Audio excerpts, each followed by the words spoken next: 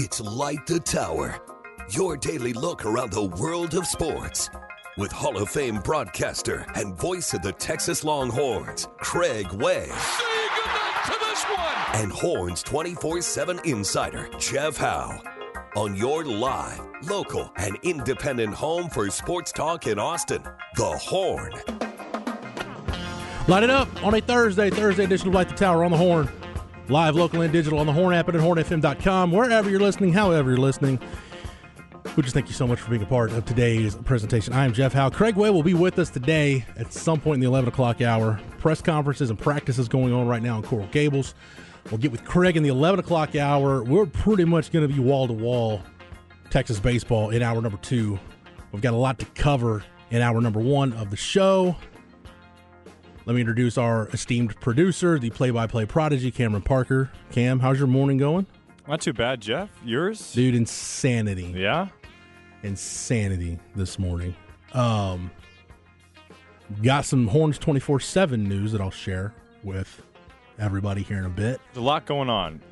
I got Not just with Texas baseball, with basketball. I saw some of the 247 news, if that's maybe what you're alluding to. Yeah, I've got my daughter with me this morning because my wife has some work stuff come up, and it's that part of the summertime where we don't have childcare. So it's, yeah, man, it's insane. But we're going to get to it right now. Yes, Specs text line is open, 337-3776. I'm sorry, texter. I apologize for the 10 minutes of commercials, and trust me, we'll get back on track, and we'll be fine. The show will go on as planned. So at any rate, let's jump right into it, Cam. I want to get to the Horns 24/7 news first because I want to make sure I don't leave that out, that I don't forget it. Got some staff changes, and I've been, obviously I'm privy to this stuff before everybody else is because I work there.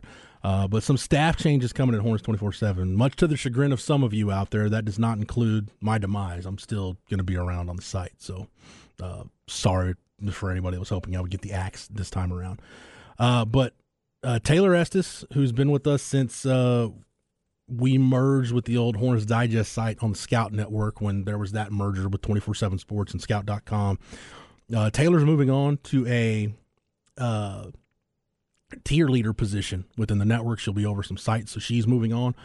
Mike Roach moving on, but not going far away. Mike is now going to cover recruiting all over the state of Texas, not just Longhorn specific.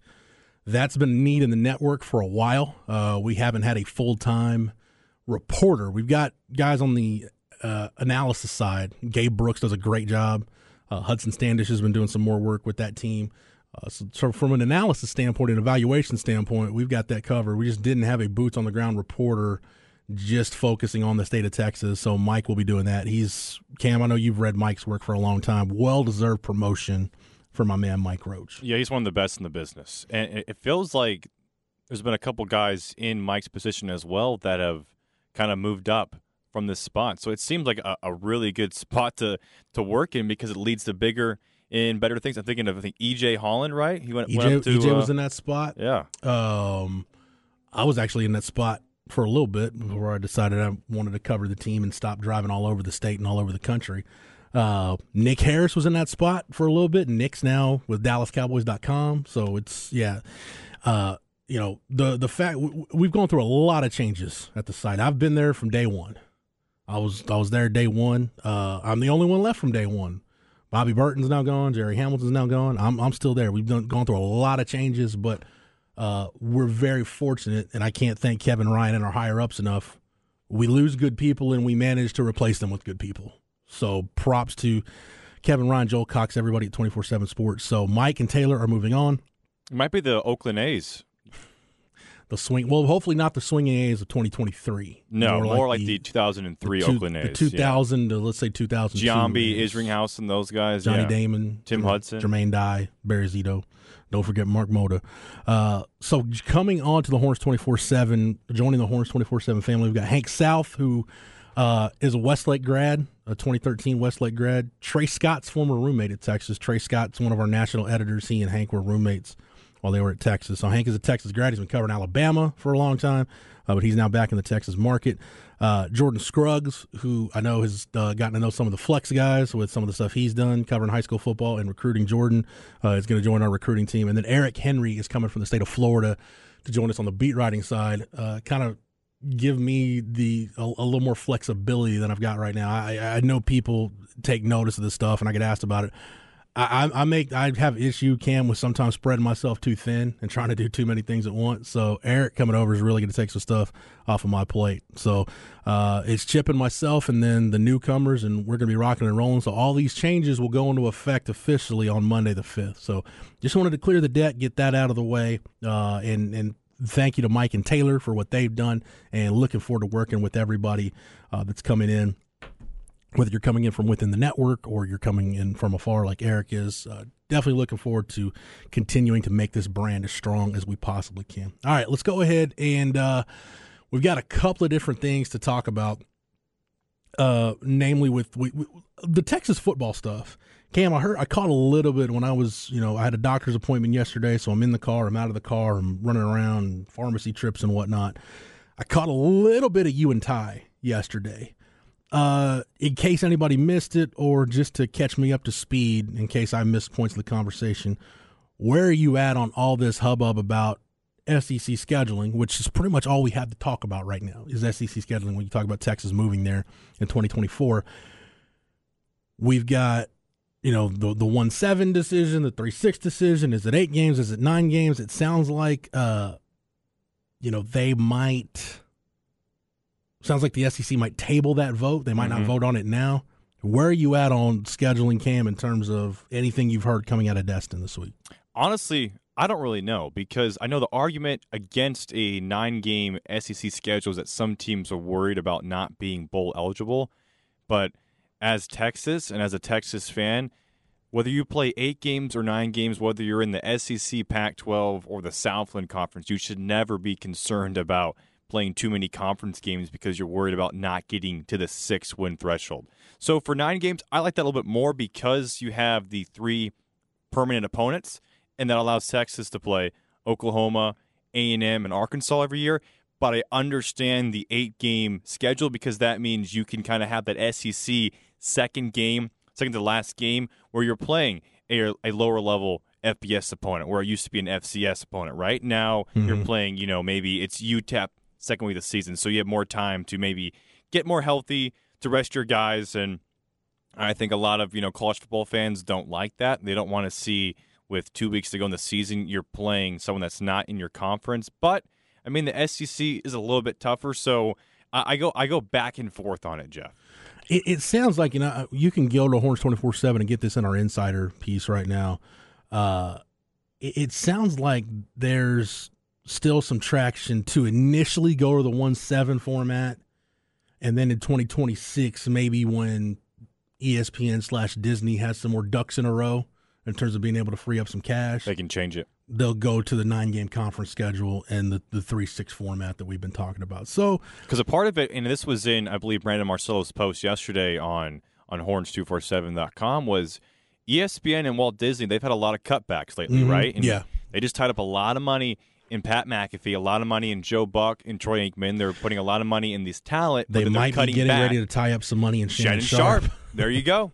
Who knows how much he's going to ask for? So they're putting all their money on these top-tier talent guys, but they're also, that means, cutting back on a lot of the production costs, which is including these TV deals. So does ESPN, can Walt Disney afford to have a 9-game schedule right now? Probably not, but you just mentioned in 2026, and that's probably a huge part of this as well. Yeah, so I heard you and Ty had an interesting take on this. I haven't seen Tyrus. I don't know if he's still in the building, but you guys were talking about permanent opponents. He favors Texas playing A&M in a 1-7 format over Oklahoma? Yeah. Dude, there's no way that'll fly with this fan base ever. No, and that's why we asked the Specs text line, and everyone came in as Oklahoma, except for Tom McKay. He wanted Alabama or Georgia, which I don't think they would want to face Texas as their permanent opponent every year. Nick Saban, the reason Nick Saban is against the 3-6 model is his permanent opponents would be LSU, Auburn, and Tennessee.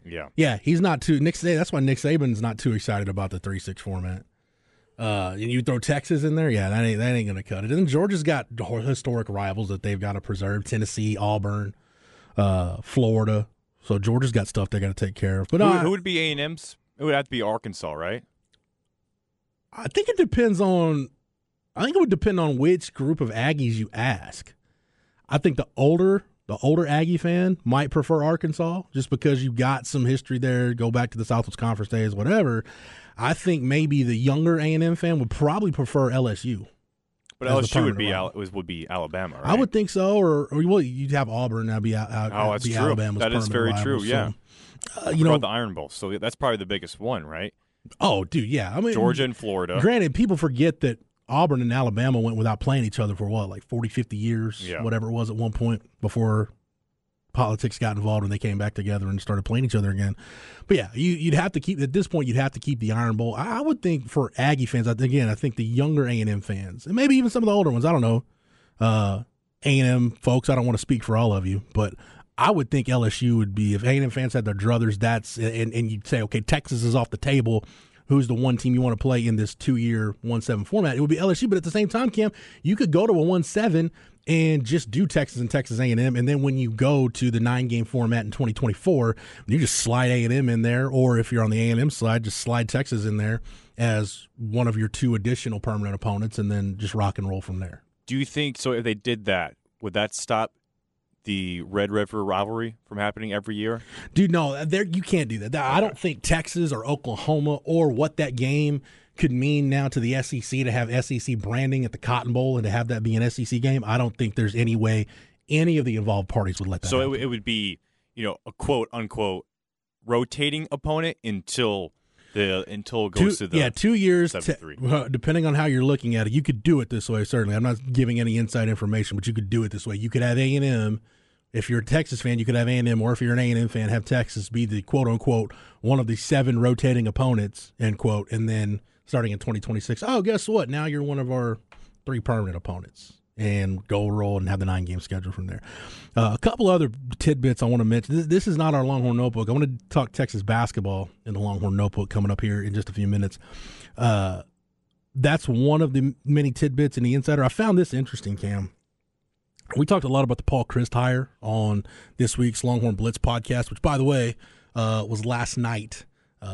Wednesday nights at 8 o'clock is when the Blitz airs after the Flex show. You can also get that anywhere you get your podcasts, anywhere. You use Apple Podcasts, Spotify, whatever you use to get your podcasts. Just search Horns 24/7. That is Horns, the number 2, the number 4, the number 7. No dashes, slashes, or spaces. Squeeze it all together. Find the Horns 24/7 podcast feed. Click that follow button. You get every episode of the Blitz when it drops. We talked a lot about the Paul Chryst hire, and I mentioned this with you and Craig on Monday that I think people rightly, Texas fans rightly talk about what it could do for the run game. Coming off a year where you're missing Bijan and Roschon, you're kind of looking to revamp your run game, maybe dial up some different things, scheme up your run game a little bit better now that you can't just rely on those guys accounting for unblocked defenders and maximizing runs the way they did, they were 2 of the best in the country at doing it. If you look at the PFF numbers, just in terms of missed tackles forced and yards after contact and go into do the deep dive on those numbers. But and you look at the offensive lineman Paul Chryst has had, but I really dig it from the standpoint of Sark having that Power 5 head coach who's been a play caller, who gave up play calling duties. Paul Chryst has a really unique perspective he can give to Sark on how he sees the game. And we caught up with a source. This was what a source close to Sark, with a source close to Steve Sarkisian said about Sark hiring Paul Chryst. I'll just read this verbatim from the Insider. Quote, "This has a chance to be a brilliant move by Sark." Quote, "No one was more committed offensively to running the football and creating a physical in your face mindset to run the ball than Paul Chryst at Wisconsin. At a time when you lose Bijan Robinson and Roschon Johnson to the NFL draft, but might have a team capable of making conference title run, having a guy like Chryst offering you ideas on the ground and pound to complement Sark's passing game genius is huge. I think it allows Steve wants all the expertise he can get his hands on to help him get Texas over the top. A really self-aware move. Cam, I couldn't agree with that more. Look at the running backs. You mentioned the offensive line. Actually, we had Wes Scott Eberts on the show yesterday, and we asked him, what position group are you most confident about going into this next year? And it was the running back group. And I think a lot of that is now with Paul Chryst and his ability to help out this group. Yeah, it's pretty young. You're losing a lot of production from Bijan Robinson, from Roschon Johnson, but you can't deny there's talent there. And look at what Paul Chryst, and a lot of you could say it's the offensive line and all the big humans he has, but look at Texas. A lot of big humans now on that offensive line, Jeff. and there's a lot of talent. There's a lot of guys that may be reminiscent of the Monty Balls, the Jonathan Taylors. Who's the other? Melvin Gordon, right? Is his first name Melvin? Yeah, Melvin Gordon. Yeah. I mean, look at what he's done with those running backs, and I think he can do the same exact thing here at Texas, even if it's just for 1 year like we saw with Gary Patterson. I do think you mentioned the running backs. I do think people need to remember, though, with Paul Chryst, there's only so much he can do as far as actual coaching goes. So it's not like it's not like he's going to be, on the field in the huddle. Yeah. With Tashard Choice. But schematically, though. Yeah, schematically, it's going to be huge. I just, but going back to my theme, and I don't want to lose sight of what it can do for the run game, what it can do for the backs, how much of a help he can be to Kyle Flood on the offensive line. But to me, I don't want to lose sight of that. But I just go back to my overarching theme for the season of the growth Sark needs to make. And I've talked about this kind of the staff as a whole. And really, I don't want to thank Rod for correcting me on the blitz this week. I need to exclude Jeff Banks from that because special teams has been really good. I think hiring Joe DeCamillis is really doubling down on a strength. Kind of like last year when Sark used a lot of 12 personnel for a couple of different reasons. One, your wide receiver depth took a hit once Isaiah Nayer went down. And two, you had two of the best running backs, maybe the best backfield in the country last year. So you're really doubling down on an advantage, just playing with a bigger surface. I think that's what Joe DeCamillis is going to do for the special teams. It's a big year for Jeff Banks for a couple things. One, he's probably going to have the best return and coverage units he's had when you look at the talent in this program, the young talent in this program, guys that are, a guy like Jeray Bledsoe, right, Cam, a guy that's going to need a place to play. You think about Maurice Blackwell's been huge on special teams the last couple of years. Keaton Crawford's been a big part of special teams. And we know the staff will put starters on special teams, but the guys they have with the size-speed ratios they've got across the board, they should have their best coverage and return units they've had at Texas. So Jeff Banks could be overseeing one of the best special teams units in the country, but also you've got to maximize Jatavian Sanders and what's probably going to be the last year you've got with him. I still think, and we'll get more into this as we get closer to the season, I think that's who your offense is going to revolve around. I think JT Sanders will be the focal point of everything Texas does on offense. And the other thing I think Jeff Banks needs to focus on, which is why you can have Joe DeCamillis doing a lot of the work that Jeff Banks doesn't necessarily need to take time to do, is because I need Jeff Banks if I'm Sark, I not only need Jeff Banks maximizing JT Sanders, I need him bringing along Gunnar Helm and Juan Davis and Spencer Shannon, because the tight end is so important to Sark's offense. He said it time and again, the tight end is the second most important position on his offense, right behind quarterback. Other than quarterback is the most important position. Granted, there's nobody else in that room that can replace JT Sanders or get even close. But what you can't have happen, as I knock on wood, if something were to happen to JT Sanders, the tight end can't suddenly be obsolete in the offense. You've got to make it functional. So you've got to really figure out what you've got with those other three guys. And I'm not including Will Randall in that mix because he's coming off the ACL. We probably won't see Will Randall at all this year. So I need Jeff Banks maybe focused in other areas. Joe DeCamillis taking some of that stuff off his plate. And Payam Sudhat, I think it's helping PK figure out kind of more exotic ways to get after the quarterback. We'll get into that a little bit after the break. I do want to talk more about him because he's kind of the one special assistant that we haven't really talked about. But again, with Paul Chryst, I think it's game management. But it's all the stuff where Sark really needs to grow. I think those are the areas where Paul Chryst can help him a lot because, again, when you've been a Power 5 head coach who's coached in big-time games, who's won big-time games, and you were the play caller, he can give Sark that perspective that Sark is really going to understand considering he's doing those things now. All right, we'll take a break, come back. We'll continue the Texas football conversation, but also we have to talk Texas basketball. The big news last night, Dylan Mitchell's coming back. What does the Texas roster look like now? And what might Rodney Terry and company be looking to add to finish off the roster heading into his first full season on the job? We will do that and more. Continue to take your feedback on the Specs text line, 337-3776. All that and more coming up when we continue on Light the Tower on the Horn, live, local, and digital, on the Horn app and at hornfm.com. Craig Webb and Jeff Howe, Light the Tower. Craig will be with us next hour. He's down in Coral Gables. Cam and I were getting updates from the voice of the Longhorns. South Beach. Using his words. These are Craig's words, not mine. The gravy whore himself. Sound like some interesting adventures and travel for the Longhorn baseball team yesterday. Got in, I believe, 5 hours later than they were supposed to. They didn't even fly into Miami. They had to fly to Orlando. Wait. Where they were in a holding pattern over the Gulf, and then they had to land in Orlando because of fuel, and then they had to later fly to Miami, I believe, where they touched down a little bit late afternoon. So they left at 11 o'clock here in Austin. It's a lot of time on that plane, man. One of the writers, I forget who it was saying, and just as long as you're going to Coral Gables, thank goodness it's not like the rain delay in Greenville last year. And all I was thinking was, man, if you're going to a regional in Coral Gables, just plan on there being a rain delay at some point, and most likely a lengthy one at that. Especially at the end of May, June, it's raining on. My mom's in Florida. It rains nonstop. What part of Florida is she in, Cam? It's just south of Jacksonville, Ponte Vedra. Okay. That's where I'm not, no disrespect to your mom with what I'm about to say at all. But, like, I went to Vero Beach a few years ago on a vacation, and I was like, man, this is one of those parts of Florida where all the olds go. Yeah. Where's Vero Beach at? Vero Beach is probably, I would say, an hour and a half to, and somebody in Florida can correct me if I'm wrong. I want to say it's like an hour and a half or 2 hours south of Daytona Beach. Okay. So where she's at, and like I was pretty anti-Florida. I like Destin.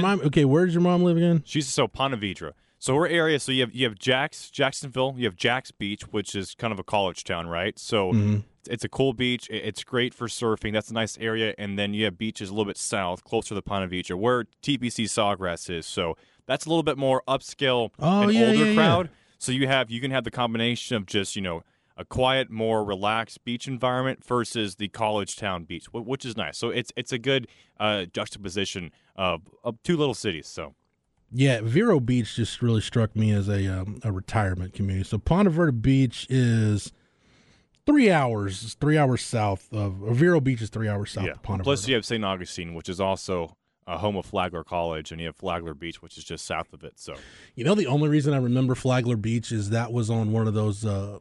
The Flagler Beach Police Department was doing a sting on one of the Dateline To Catch a Predator episodes. Of course. So the only thing I know about Flagler Beach is the creepers who, at one point in time, occupied that general area. So thank you for letting me know, Cam, that there are other things going on in the Flagler Beach area. Other than the unsavory, the underbelly of the seedy underbelly of society. That's more like, I think, towards like, was the south part, because I've been to Miami. In Miami, it feels like a different country than Jacksonville, and that's the same thing for like Houston compared to El Paso. Yeah, pretty much. I've never been to Miami, but Craig is down there. Craig will join us coming up in hour number 2. Yeah, Stoner, Vero Beach, long time spring training home of the Dodgers. Dodgers don't train; they don't hold spring training there anymore. I want to say, I forget which hurricane it was, but it pretty much wiped out Dodger Town. So I'm sure Craig can tell us. Yeah, we'll definitely save that for another day. Pastor Smasher, thank you for reminding us that it is also the start of hurricane season in the Atlantic. So be on the lookout for that. The guys aren't dealing with any of that out in Vero. We actually just got a dispatch from the voice of the Longhorns. Okay, yeah, got some audio coming from the press conference, which I believe has wrapped up down in Coral Gables. So we'll get to some baseball. But right now, let's go ahead and get to the Longhorn Notebook. Jeff Howe's Longhorn Notebook. Just to wrap up what we were discussing, and again, I'd encourage you to get over to Horns 24/7 and check out the Insider. I do want to read this quote from the Insider, though, Cam, before we get off the topic of Paul Chryst and the special assistants, and I do want to talk about Payam Sudat while we got time. This is a quote from Chris Del Conte and by the way, there's a lot of stuff in here from SEC spring meetings down in Destin. It's kind of an insider piece on what's going on in Destin. But this is a quote from Chris Del Conte about Paul Chryst and Steve Sarkisian hiring him. CDC said it's a move that shows Sark is, quote unquote, egoless. It's a quote, "It just gives you a different way to look at things. What I love about it is you're egoless. You don't have to have a big ego. You can say, look, I don't have all the answers. Paul Chryst, what did you do in this situation?" I think that's a great trait. Coach Saban has done that for years at Alabama, and I love that Steve does that. It's a different way to, if you're going to play someone, say, how would you do this? Or what do you think of this? Having someone else who's done it at the highest level speaks volumes about Steve's leadership. That's the way I look at it. Pretty good compliment from the boss. I think to the head football coach. Anytime you're copying moves that Nick Saban makes, I mean, look at Kirby Smart. He's done the same thing now that Saban did. He hired Will Muschamp on as an analyst, and now Muschamp is a co-defensive coordinator who helped win them a national championship last year and helped build one of the greatest defensive lines possibly. My football spirit, my football spirit animal, Will Muschamp. Yeah. So, and this move does show, like what CDC said, and this might be, drinking too much of the Kool-Aid, but it does show, I think, that Sark isn't stuck in his ways, right? He brings in, when I think of Steve Sarkisian and his offenses, I don't think really of Paul Chryst in Wisconsin, right? I think of two different type of styles. I guess they're both predicated on establishing the run game, but they go about it in different ways, right? That's why I think it's not so much maybe schematics as much as it is philosophy. Yeah. And again, just the fact that Sark can use Paul Chryst as a sounding board. It's really where he's going to miss Gary Patterson a lot, because apparently he bounced a lot of stuff off GP, and we saw some growth in Sark in 2022. So you can get over to Horns 24/7 and check out more of that. I do want to mention though Payam Sudhat, Cam, because we haven't talked a lot about him, and I've just done some quick searching through the Google machine on the double eagle flex defense that he's been a part of, that he helped run at Army when he was the co-DC there. And the gist of it is with the double eagle flex, kind of what it does, the roots of it are in the Desert Swarm defense that Dick Tomey ran at Arizona. Dwayne Aquino was a part of that defense that Dick Tomey ran at Arizona. EBU. Yeah, and the main thing that I took away from it, and I'm still very much in the genesis of the research, if you will, on the double eagle flex.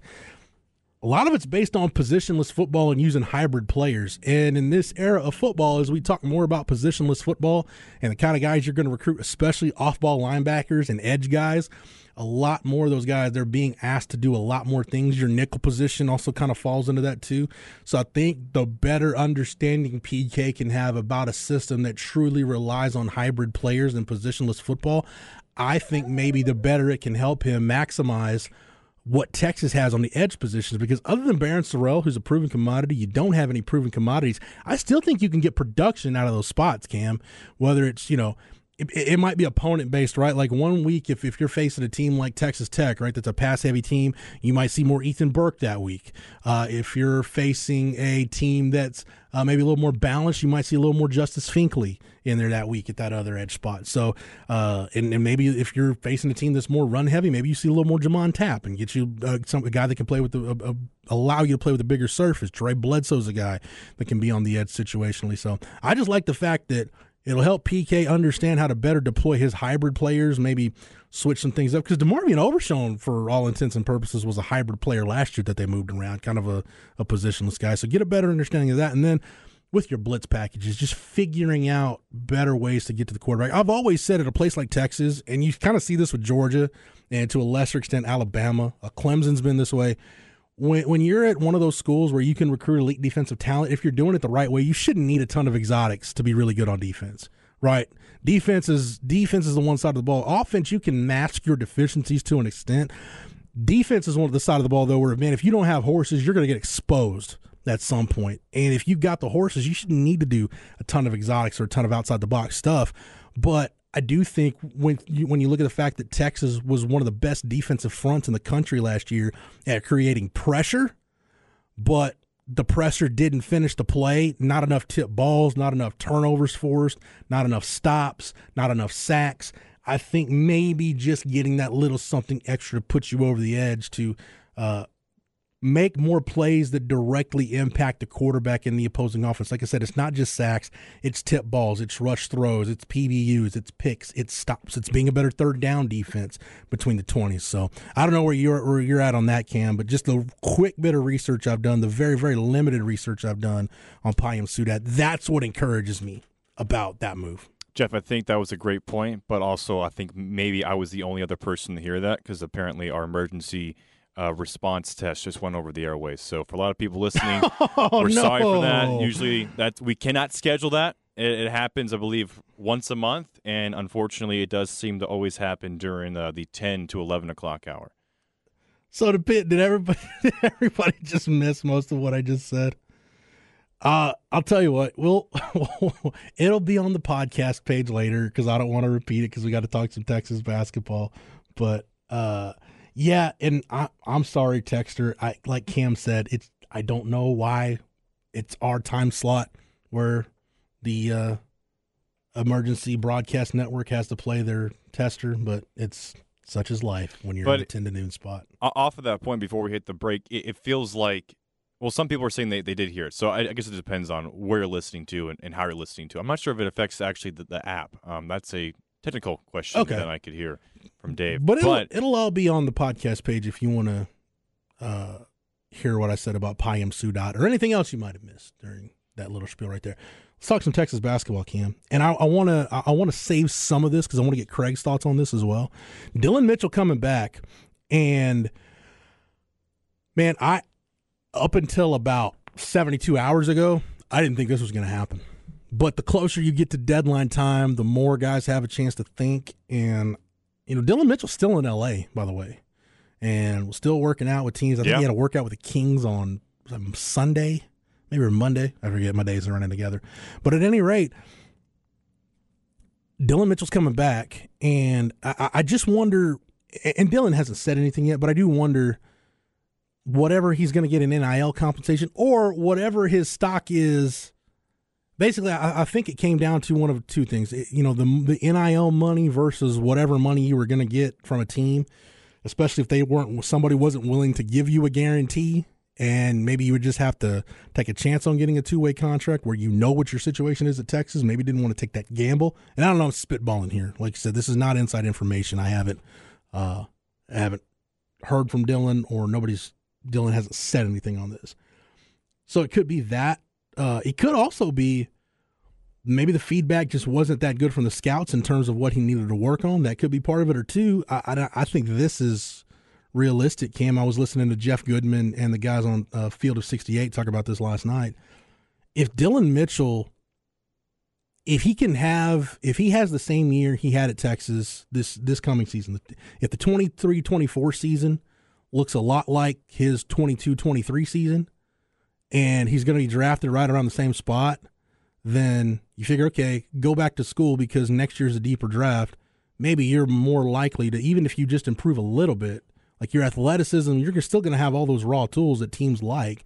But if you can show that you can take some of that to the court and even show a little bit of improvement, you can get yourself in the first round in what's not going to be as deep a draft next year. I saw some theories online this morning, maybe last night, was that with Shedrick coming in, and of course you have Zarek Onyema, maybe moving Mitchell to the wing? The problem with him playing the three is he didn't shoot he didn't take a single three-point attempt last year. And I went and looked at BartTorvik.com is a really good site, a lot of free analytical data on Bart Torvik. Does a great job, Bart does. And one thing that I looked at is Dillon Mitchell on his field goal attempts. Last season, let me pull up Dillon Mitchell's numbers real quick. Last season, Dillon Mitchell, on just his raw numbers on field goal attempts, he was 75 for 118 from the field last year. If you look at his splits on Bart Torvik, what Bart Torvik considers a quote-unquote close two, which a close two is anything 10 feet into the basket, from the rim out to 10 feet. Now, remember the numbers I just talked about. He had 175 field goal attempts. For Dillon Mitchell, 87 of those were on close twos. So an overwhelming majority. And he shot almost 80% of those shots, which for Dillon Mitchell, a lot of those were dunks. So a really high percentage. If you go 10 feet out, and we know he didn't shoot any threes, so basically from the free throw line extended to the three-point line extended and in that mid-range area, 7 for 32. So you're talking about a wing player who really hasn't shown in game at the collegiate level that he's got a jump shot. Yeah. If he can improve in that, then yeah, he can function as a three. Because if you think about it, like Timmy Allen in a lot of situations last year was your three at times. He could function as a three. And I don't think we would say Timmy Allen from an athleticism standpoint. It's almost like Dillon Mitchell is bizarro Timmy Allen, right? Timmy loved the mid-range game. I always said, dude, analytics probably hate Timmy Allen, right? Takes a ton of mid-range jumpers, doesn't have a lot of dunk/layups, doesn't shoot a lot of threes. The analytics don't like him. They think it's a lot of wasted shots. Dillon Mitchell, on the other hand, has pretty much no mid-range game that we've seen to this point, but an uber athlete who can finish in traffic and be a dominant finisher at the rim. So Dillon Mitchell can function as your three, but that's why I think Texas is still pursuing Arthur Kaluma, formerly of Creighton. Like he pulled his name out of the draft yesterday, and his agent was telling people, I don't remember if it was John Rothstein or Jeff Goodman that reported it. I've been following all those guys, and I know everybody's tracking this stuff down. I think it was Rothstein, though, that heard from Arthur Kaluma's agent that he will definitely not be back at Creighton. He was already in the portal, but he will definitely not be back at Creighton and is looking at other schools. And Texas was mentioned in there. Yep. Arizona was mentioned. I think Texas Tech was mentioned. Maybe Tennessee, Kentucky, Alabama, Kentucky. Yeah, a lot of Kentucky buzz with Kaluma. So Texas is looking at Kaluma, and then I think take your chances with Kaluma. And then now that you know what the portal landscape is, you know who's there.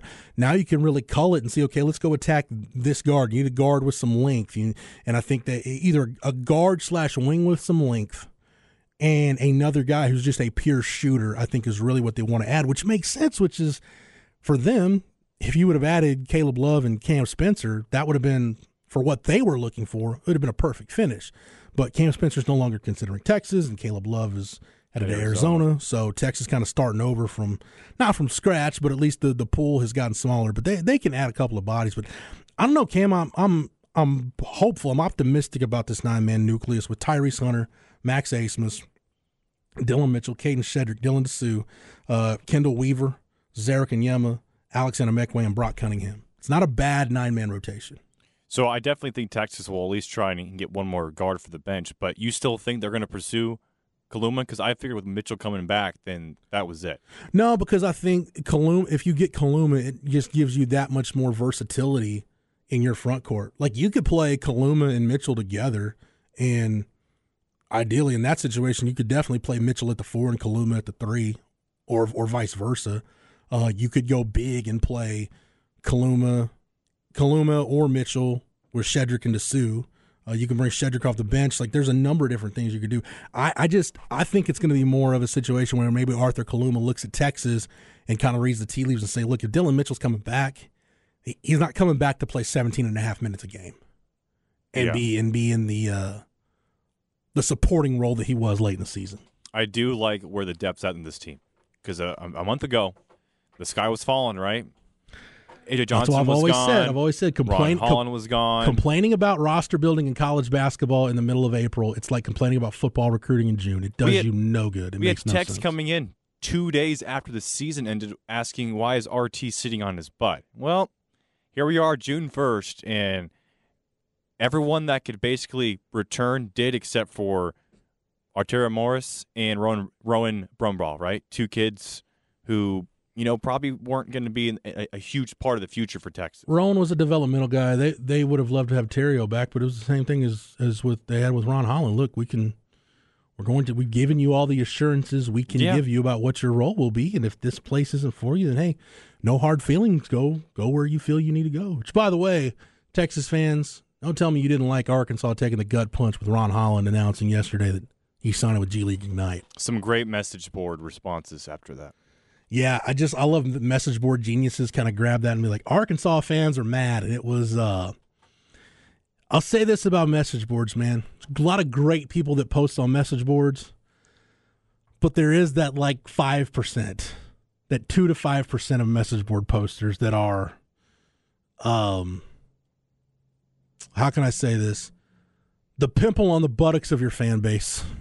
They're the ones that you're embarrassed that they wear your school colors or flash your school colors or support your program. Which percentage does the poster who said that Quinn Ewers was going to have a bad year because of the oil business surrounding his family? Is that the pimple 5% or the smart 90%? That was more of that's the pimple. Okay. 5%. Just double checking there. The pimple 5% is also I saw a post on the Purdue board that I think it was, gosh, what happened? I'm trying to think of what it was late in the year. Maybe it was Bijan going pro. I don't remember, but they figured that was the right time to go poach Sark from Texas.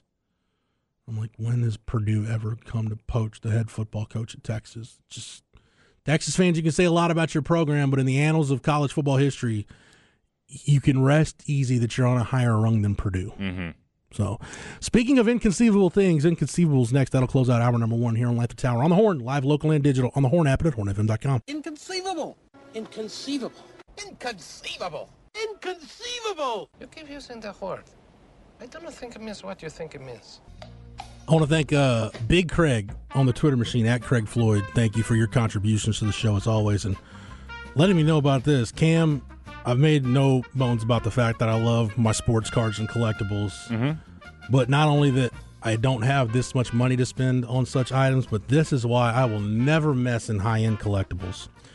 This from Darren Ravel, who on the list of people I'd like to punch in the face, he's pretty high up there, but I digress. Top 5? Oh, dude, probably top 2 or 3. Oh, okay. Yeah. And you aren't the only one. That is confirmed. Yes. 444 days ago, a collector bought this card for $840,000. The card is a Steph Curry. It's a Steph Curry rookie card. It is from the Panini National Treasures set, which is one of their very, very high-end products. It's a rookie patch auto, so it's a rookie card with an autograph with a piece of his jersey in it for $840,000 444 days ago. Last night, Cam, this card sold on the Golden Auctions website for $168,000. That is a loss of over $1,500 per day. Yeah, man. I can't even wrap that around my brain. So, wow. It went from being close to a 7-figure card to now being less than the cost of a price of a pretty decent house in this area. How much is that Steph Curry card worth to you? Like, if you had unlimited money, money, and you could, are you spending 6 figures on that? I probably wouldn't right at 100. I just saw one bought similar to this for it was a trade. It was valued in a trade at about $130,000. It's a nice card. Well, whoever sold it for the $840,000, I mean, that guy. Salute to you, sir or madam. Yeah, he swindled that dude. Somebody banked some big coin on that. All right, real quick, Cam. In your high school, where did you graduate high school from? Charlotte, North Carolina. Okay. Did you guys have a senior prank that you did? Yeah, I think so. Actually, Derek Cohn was talking about his senior prank not too long ago. I don't really remember it. I wasn't really involved in that nucleus of the kids who planned all that stuff. Well, it's believed to be a senior prank at Meade Senior High School in Maryland. It's believed to be a senior prank that the school, Meade Senior High School in Fort Meade, Maryland, the school itself was listed on the online marketplace Zillow for the price of $42,069. Bob Mosier, a spokesperson for the school district that oversees Meade Senior High School, confirmed in a statement to Fox 11 News that the local high school isn't up for sale. Again, they're saying it's probably a creative senior prank. Included in the listing, Cam, it said the listing claimed the school was quote-unquote for sale by owner and provided a phone number that directed callers to Meade Senior High School's main line. They quote, "This nice half-working jail is on sale for a steal. All 15 bathrooms come with sewage issues," the unknown prankster wrote. The school also comes with dangerous, unfinished sections that could cost you your life. Your neighbors are rodents and insects that will make you squeal, the fake listing went on. The school comes with complimentary trash-scented air freshener and water issues. That is pretty brilliant. That's some great stuff. I wonder how many calls they got from people actually interested in buying it. $42,000 seems like a deal for this property. We're not for sale, sir or madam. So, I dig that, putting the school on Zillow for your senior. I'm prank. sure some people wanted to hey, can we throw a rave in this new Zillow listing? We're not for sale, sir.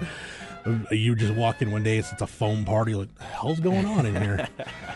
That's going to do it for hour number 1. Hour number 2 coming up next here on Light the Tower on the Horn, live, local, and digital, on the Horn app and at hornfm.com.